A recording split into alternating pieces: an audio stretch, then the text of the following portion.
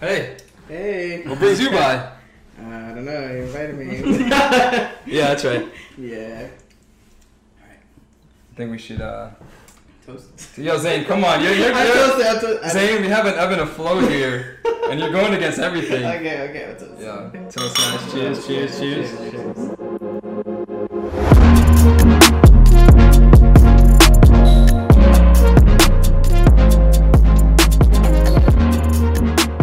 Alright, guys. So you might be wondering, who's this illustrious guest that we have here? It is Zane. Zane has been promised to be on this episode, or rather just on this podcast for like the last 2 months. Before we even decided to do this. So, you know, it's with great pleasure that I finally formally host you onto the show. Yeah. I got some wine. I got wine glasses. Like, this is the first, yo. I'm stepping it up, yo. Pizza. I'm rolling out all the stops here. Brand new wine glasses. Yeah. Brand. You would never guess how much these cost either. We'll keep it that way. But, Zane, tell the people a little bit about yourself. yeah, man, Zane, that's kind of what we do. Introduce yourself, bro. Yes. My name is Zane. I'm from Brooklyn, New York. Brooklyn represent, yo. Brooklyn, East New York, specifically. I identify as a trans male, and I am the founder of Transalike. I started Transalike in 2015, and it is a online support and just a platform for me to be able to educate the masses on trans awareness and spirituality within the LGBT community. So I'm here to tell you guys about that today. Awesome. So, Transalike, is it specifically just a website, or is it like also like a movement? Like, what is it exactly? Yeah, Transalike it's mostly a website. I have a website, www.transalike.com, where I'm basically the bridge between trans youth and resources. So if they need a clinic, or if they need a doctor or a referral, something, I can try and find them that. But Transalike is basically just my way of reaching out to youth, and just so they feel comfortable with it.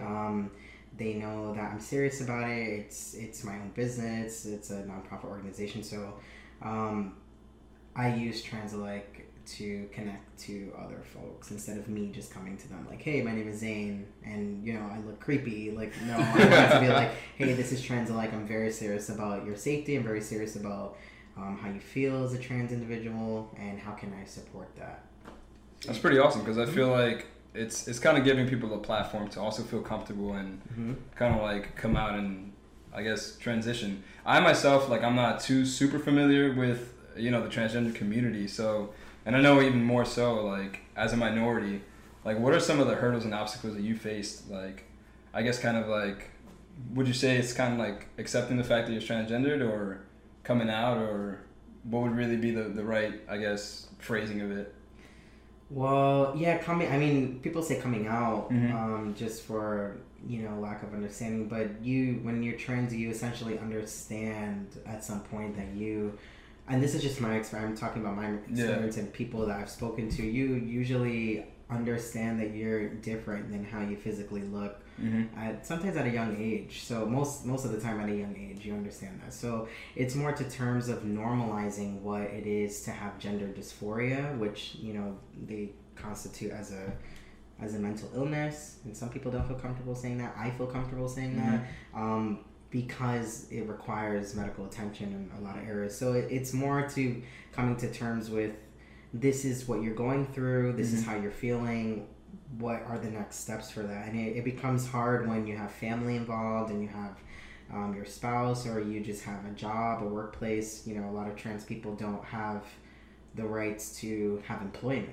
in the U.S. That's so crazy. You know, so it's like people can't really have lives, you know, like you don't, there's a lot of health insurances that don't cover transitions, so you have to come out of pocket for it. It's a very expensive decision, and so that's fucking crazy. It almost sounds like you're being punished for trying to accept who you are. They say it's a mental illness, but then they don't want to cover it. So it's, you know, that's the complication with it. But it is hard when you come out, and because all these things come into place. It's not like coming out as gay; it is coming out as something else, and because the gay movement moves 10 steps further than the trans movement. We're always behind them. So it is a little difficult, but it depends on, you know, who you have around you and how willing you are to do that, and just your willingness to sacrifice Yeah. So you stated before that your website is like a safe haven for the youth. What are the things that they have to be safe from? Like what are the potential harms out there? Getting kicked out of their home, not having a job, not having medical attention, sexual assault, just not feeling safe in an environment. When someone knows that you're trans, there's so many things that go in your head. Like if I go out to a club and I meet someone and I'm interested in them and then they find out I'm trans without me telling them, or they can just tell, depending on that person's reaction, I can either be in a very violent situation or I can be in a safe situation, or so you never know how someone's going to react to it. You just kind of hope for the best. So people have to deal with a lot: not being accepted, isolation, rejection, depression, because gender dysphoria causes depression. So there's so many things that mental, emotional, and physical, there's so many things that fall into this categories that it's really hard when you're trans, because you're just thinking of all these things that people like you guys don't think about every day. Yeah, of course. You don't think about how many times someone calls you he all day, but I think about that. I hear every single person call me he every single second of the day. So when, I just worry about things that like I said, like you guys don't have to worry about. Right, yeah, because it's so kind of like innate and then natural to us and stuff like that. So he is not correct? Like what is that? No, he is my pronoun, but sometimes when people know that I'm trans, when they know that I've transitioned from female to male, they will, it's a mental thing where they will immediately call me she, even though they were not calling me she the whole time, though, because they now know that I'm trans, their mind has changed, and now they're referring to me and messing up, and I hear that. I hear when they're calling me she. I hear when they say ma'am. People say boss to only men, like what's up boss, thank you boss, or, or they'd be like what's up man, what's up bro, like you don't realize the words that people use to certain people, and how it can come off as sexist or how it can come off as just inappropriate, Of course. You gender people without, and I do that too. I met you for the first time and I called you he. I can ask you what your pronoun was, but so even trans people do that. I'm just assuming what your gender is, but when you're trans, it matters to you that people assume what you're. I mean, Joel's kind of a toss-up. So this guy. I mean, but so I guess like just going off of your own personal experience, like I'm pretty sure you've had moments where you've been kind of like in a dark place and you've kind of like wondered like, hey, am I gonna come out of this okay? Like what worked for you? Like what helped you kind of get through those dark times and come out on the other side? I would definitely say it's my belief in God, my faith in Christ, and I come from a really religious background. Like my whole family is full of pastors, and we own tons of churches, and they are very strong and influential in the Latino Pentecostal community, and so I can say one thing I got out of that was that they taught me very much to stand firmly in my faith. And just whatever I believed in, that was what I believed. And if I believed in something that they didn't believe in, I've just learned to be strong in that. And so I've used God for everything. And that's why I focus trans alike on, I call it trans alike because I think that we all coexist. No matter what our beliefs are, we are alike. There are things about us that we have in common that we just don't know. And so I heavily focus on trans or LGBT youth that have been rejected or do not go to church anymore, whether it's Pentecostal or they're Jewish or they're Hindi, whatever they are. I want to help them understand that whatever their deity is or whoever their God is, that God loves them no matter what. Yeah. Because you're taught that God loves you no matter what. You are taught that God loves you unconditionally until they find something out about you that they don't like, and then the love becomes conditional, and that's not true. Isn't that? But and for me, I mean, like, and me and Joel have kind of talked about it before, but like, I guess that's where it becomes kind of like tricky when it comes to religion, because it almost seems like it's applicable whenever you want to apply in whatever kind of way you want to apply. Like it almost becomes subjective when the premise of all religions, for the most part, is centered around love. Yeah. And it's just like, and it's really interesting because you as a transgendered male, like the fact that your trans-alike organization is deeply rooted in spirituality and religion, where it's just kind of like a lot of people who are like super religious, they kind of like don't even try to accept that. You know what I mean? Which kind of creates like a weird kind of like toss-up. You know what I mean? Like. Yeah, that's them not being educated, because there a lot of eunuchs with we as trans people recognize them as eunuchs, but there are a lot of trans people that existed in biblical times that have affected biblical stories. Like there has been a eunuch that has impacted a story, and if that eunuch was not there, that story probably wouldn't have happened. So, whether they transitioned or did that surgery or whatever they did because they wanted to or they were forced to, they were still a eunuch and they still transitioned at some point. And so, I'm no one to say like they actually wanted to do that, but I'm not going to deny that maybe they did want to do that, and maybe they took that position just to be like, oh, this is how I can do it. And so it is literally in the Bible. Oh yeah, they're called eunuchs. Yeah, they're referred to as eunuchs. They're not referred to as trans, but because they were people like the king and the queen. They had different bathhouses, so they would have to castrate themselves, so they were allowed to go into the women's bathroom in order to help the queen.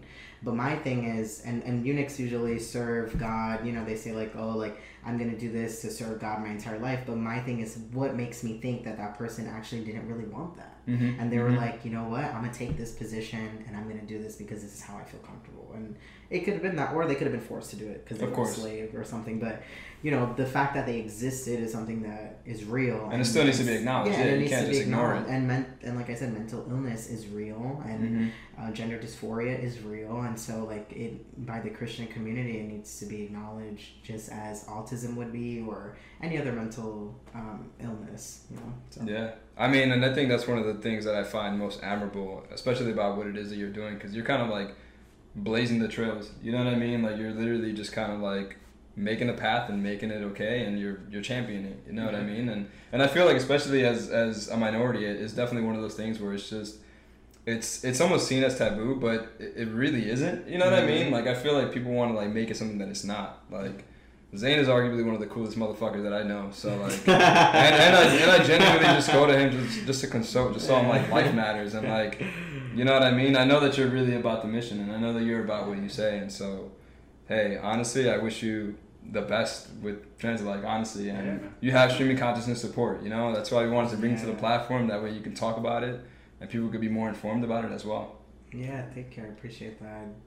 Like you said, as a minority, it's hard, and it's only because we're afraid of talking about these topics. These identities, whether you're attracted to just women or everyone, or you identify something different.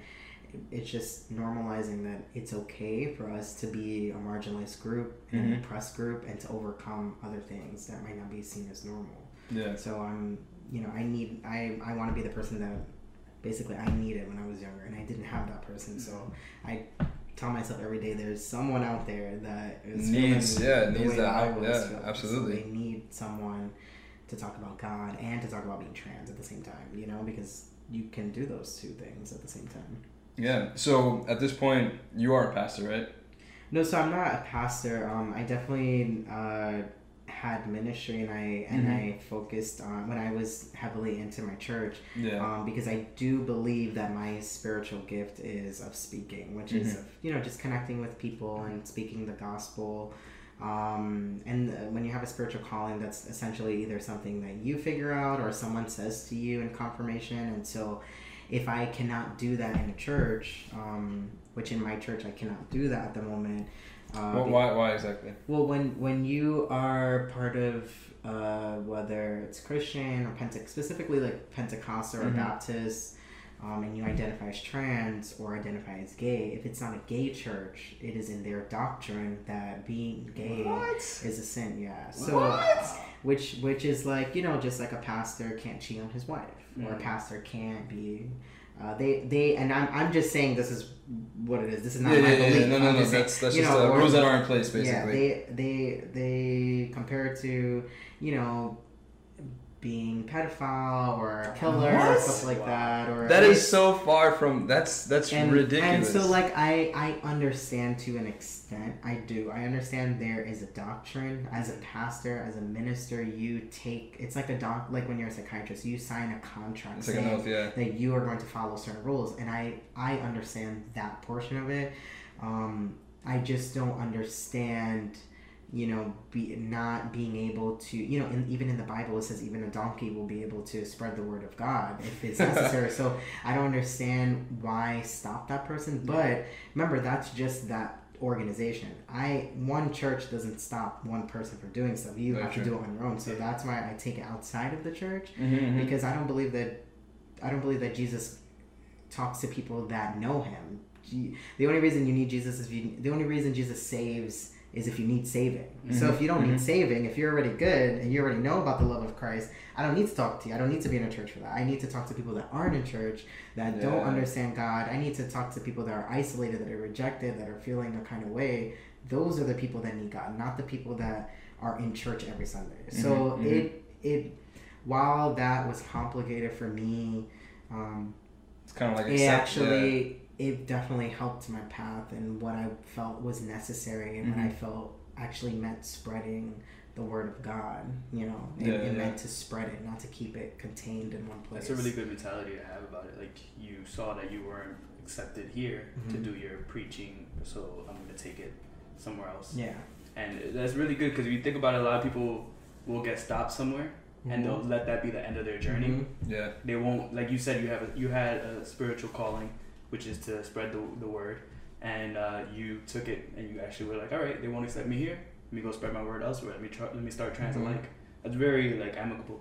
And like, I just want to know like a little more about like your personal like journey, because me personally, I know a lot of Pentecostal people, and those are like the strictest parents in the world. They are. And then you're also Latino, which are another strict parents. So like, how did that go? Like, about like it didn't go well at first. I've been coming out so I recognized I was trans when I was like about 17, and I didn't really know what the word was, but I remember speaking to my mother saying, I feel like a boy and I don't feel comfortable, there's something that I'm not feeling. And I think what happens in marginalized communities is that we ignore mental health, and you know, we teach our kids, you know, like especially boys are taught like, you know, walk it off, don't have emotion, just keep going, and so that's essentially how my parents were. My parents are very religious, and my dad specifically, like they're just not emotional in any sense of the word. So when I came out, I remember my mom kind of like confirming, like, okay, like validating how I was feeling and saying like, I understand how you're feeling. I guess they knew something was up because I was identifying as a lesbian, but I didn't feel like a lesbian. I just said it because it made sense, but I didn't feel like a lesbian. So, but then they ignored it until I eventually, you know, sat my mom down. First, I wouldn't talk to my dad. I just sat my mom down. I was like, look, I'm going to start taking medicine that's going to make me look like my dad. So I need you to understand that this is very serious to me. And I tried to talk in their language. I tried to say, they know how much I love God. I know that my parents know that I love God more than anything. Yeah. And so I, try to explain to them, I've read this, I've studied this, I've prayed, I've petitioned, I've fasted, I've had therapy, I've had a Christian counselor, I've had a secular counselor, I've had multiple opinions, and my conclusion is that that I'm going to do this. And it was hard for me too, thinking I'm like, God created me and I want to change myself. It was almost like saying I hated myself, but it wasn't saying that. It was saying I love myself so much, I want to take care of myself, and my mental health is one of those things. So it was very, very difficult speaking to my parents about it. My mother is a little coming around. My father I haven't spoken to since I came out, but I'm working on normalizing that, and a lot of people don't like to talk about not having relationships with their families, but it's normal. That's something that happens. Especially as Latino or Black, like your family was taught not to be gay. They were taught not to do this, not to do that. And so when you come out and say that you're that, especially when they're religious too, they're like freaking out, But my plan is to normalize it within my family, and because I'm like the black sheep, they're all straight and they're all very, get married, have kids, they're religious, and I'm very, very different than all of them, but I think just, letting them know that I can be this, and I still love God, and I still love my family, and I still have goals, and I still have ambition, and I'm a different person than what people think trans people are. They practically compare us to demons, so it's like, I'm not that. Crazy. That's so fucking crazy to me. I'm very different than that, so it was pretty tough, and I'm still working through that. but I wouldn't change my journey for anything. It's taught me a lot. So you bring up a good point. Like in the minority communities, like this has had like such a taboo stigma over it. It makes you wonder like how many people have gone their whole lives feeling the same way and just weren't able to ever do it. Yeah, you know, there are a lot of trans people that start transitioning at like 50. Wow. You know, and that's like, it's not because the resources weren't there. I mean, a lot of resources weren't there, but they just could not do it. Yeah. And it's scary. You know, I've always been the type of person that if I feel something, I have to do something about it immediately. And my family knows that. And so I think that's what their conflict was with me, was that like, I'm so like, if I need something, I want it right away. Like, yo, there's no change they're like literally like freaking out and everything. But I definitely, I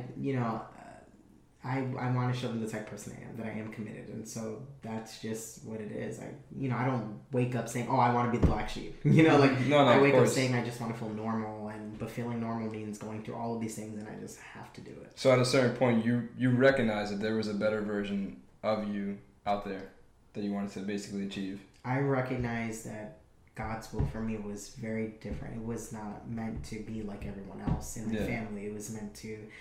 I was meant to connect with people that were unreachable. And I think that my identity just helped me with that. And so, and it sounds crazy. So many people are like, why, how could God have told you this? And that's just my confirmation. That's just what I felt, just like God tells you any other thing, like if a woman is for you or your job is for you, it was just like that. Yeah. Mm-hmm.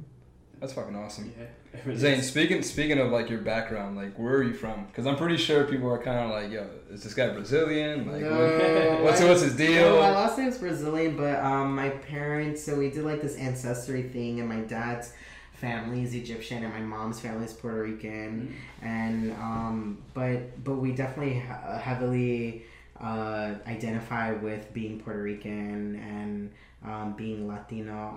I consider myself Latinx, which is like, it's like Latino or Latina, but it's adding gender non-conforming people because I've never heard of that. Yeah, it's Latin with X at the end because Spanish is such a gendered predominant kind of thing. Yeah, like it's either boy or girl. So so Latinx is just adding. It's not taking away. It's just adding the extra option for people that are queer or trans. So we definitely heavily identify with that. But I definitely identify as like Black and Latinx, just because the way I get treated because of my skin color. I heavily identify with being Black. So, but I also heavily identify with being Puerto Rican.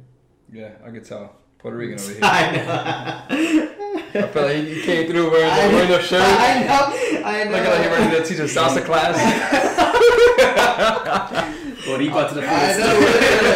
Boricua to la tumba. To la tumba. Yeah, that's not funny. I teach. One thing that you brought up that I think is really cool. You guys, I'm going to refill this. Definitely, I need a refill. But if you don't mind. Like you started off with this mission, which was like to spread the word. Yeah.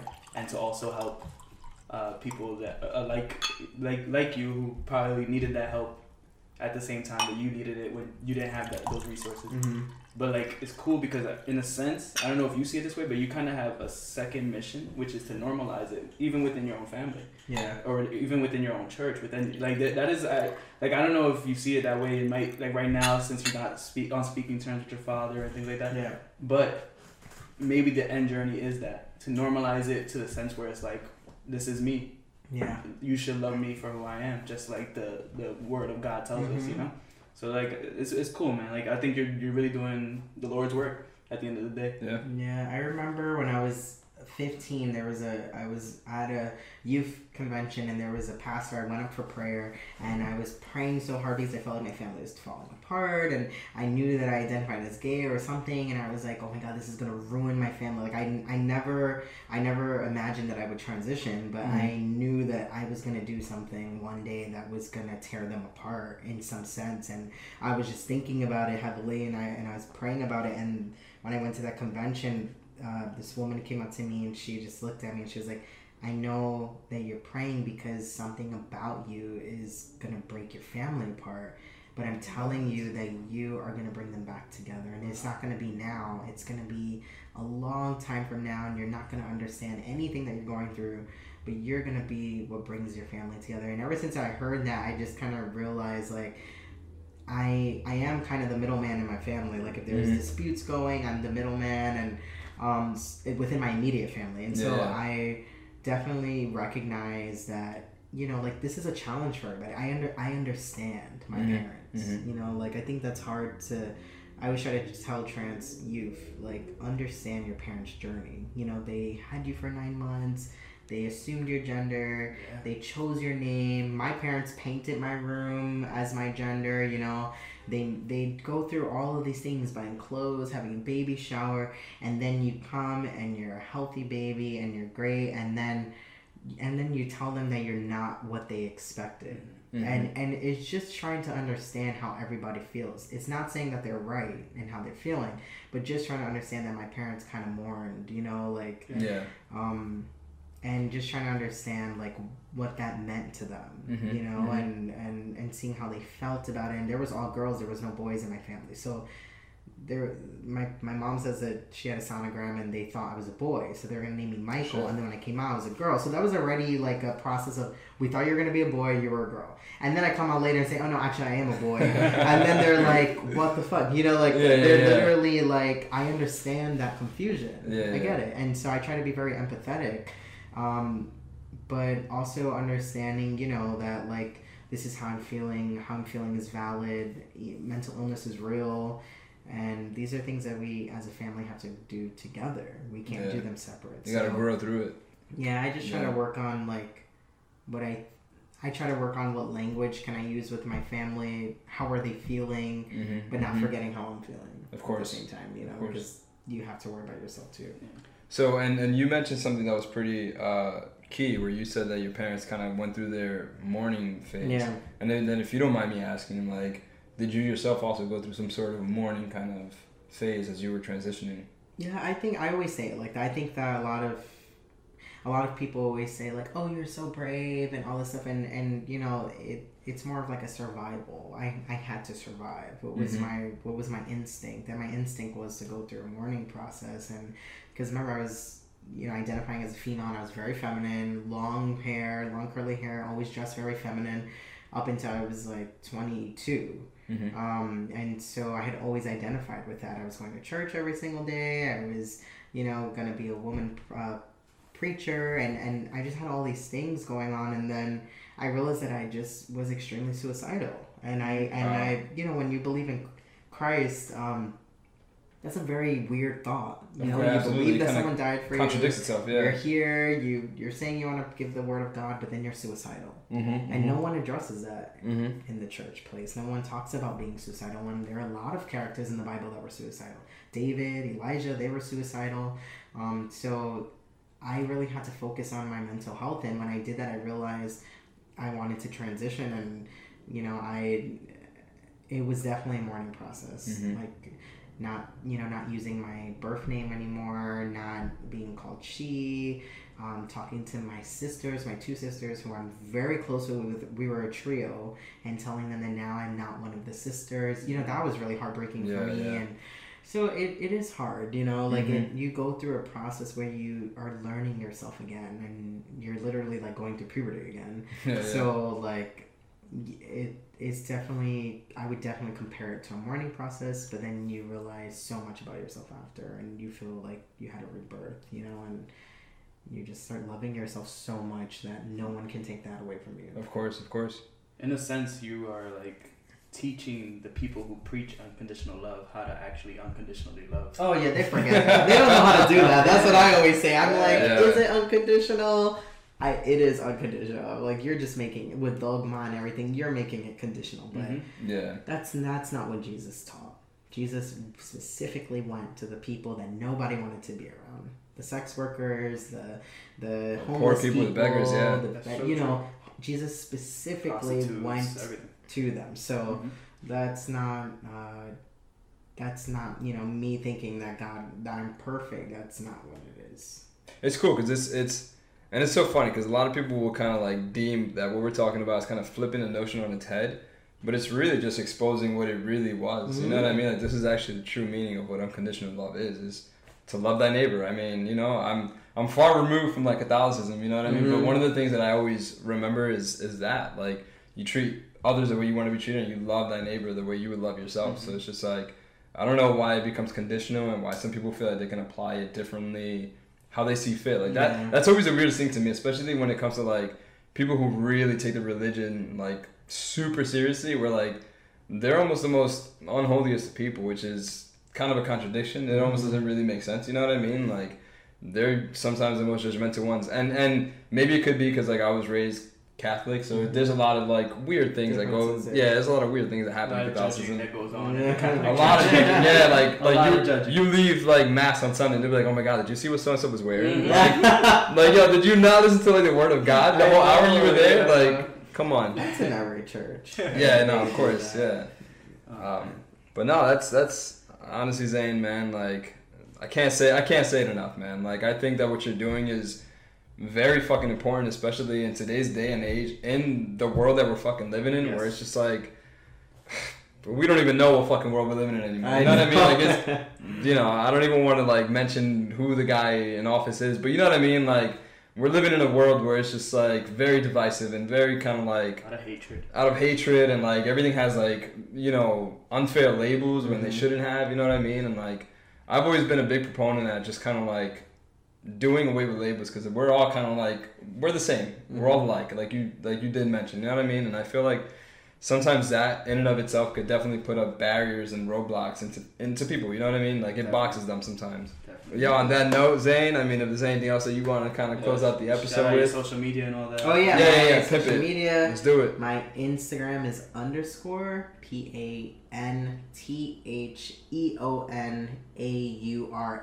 Spell that one more time, man. Underscore. That's a tough one. PAN as in Nancy, THEON as in Nancy, AURA, Pantheon Aura. Okay, there you go. What does that mean, by the way? Pantheon is a coliseum that people of different religions bring their deities so they can coexist. So that's what I'm saying. Like I have a space where you can coexist and you can believe whatever you want. And then www.transalike.com. You can look me up, Zane Silva, on Facebook. If you need any resources, if you need a binder, if you need help, if you need anything, if I don't have it, I can find the person that has it. So basically, Zane is the plug. The plug. Exactly. That's what I need to put. Zane is the plug. Zane is the plug. I need that to be my website. Yo, go on his social media, like his shit, comment, bother him. Please. Be there in Philly, support the man. Yeah, man. Zane. It's gonna be nice. Yeah. Thanks, man. Pleasure having you. Very good having you, man. They're amazing. Remember to follow us as well. Oh yeah. Yeah. We do forget about ourselves. Yeah. Streaming _consciousness for all updates on the podcast, the YouTube channel, and all that. Yeah, man. Subscribe to the YouTube and do all that good stuff. Whatever. Yo, Zane, I definitely don't want to put you on the spot before we end, but I hope you have a YouTube channel popping off soon. I actually do have a YouTube channel. Bang! There we go. What is it? Transalike on YouTube. Yeah. There you go. Check it out. Follow it, subscribe, like, we'll put all this stuff in the description as well. But yeah, man. It was a pleasure having you. Thank you. I think we had like a great conversation here. We're going to finish a bottle of wine. I'm going to turn the camera off though. Yeah. Peace, guys. Later.